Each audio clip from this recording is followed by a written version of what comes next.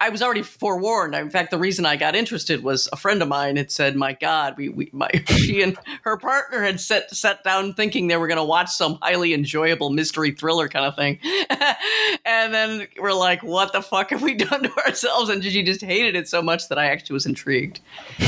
Yeah, and you asked me, and I have watched it the same night with your friend, and I'm like, this is really, really, really hateful. Yes, and you had the same reaction, hateful, and I fell asleep. And that was my friend said I fell asleep multiple times. Me too. No joke. I don't know how it coincided. Not exaggeration at all. Multiple times. Yeah. So then I had to see, because, I actually quite liked Charlie Kaufman, especially the two films, his breakout films, at least as a screenwriter, being John Malkovich and Adaptation. Mm-hmm. And he wrote those, and, Spike Jonze directed them. Those two I really liked, and I hated I'm Thinking of Anything so much that I really questioned. Because I hadn't watched those movies in a very, very, in fact, being John Malkovich, I hadn't seen since 1999 when it came out. Then I decided to rewatch, and I loved Being John Malkovich again.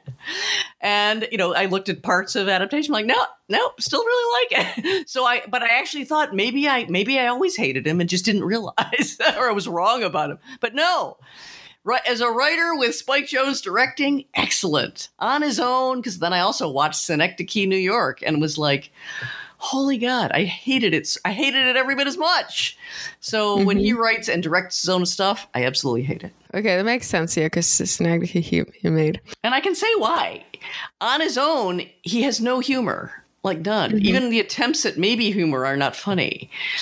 And so the absurdism that made his earlier work so great and insightful and delightful, now it's this sad sack sense of real ponderousness, of really belaboring kind of obvious points, it seems to me anyway, about the nature of reality, the nature of identity, the nature of blah, blah, blah, same things he's been working on his whole career.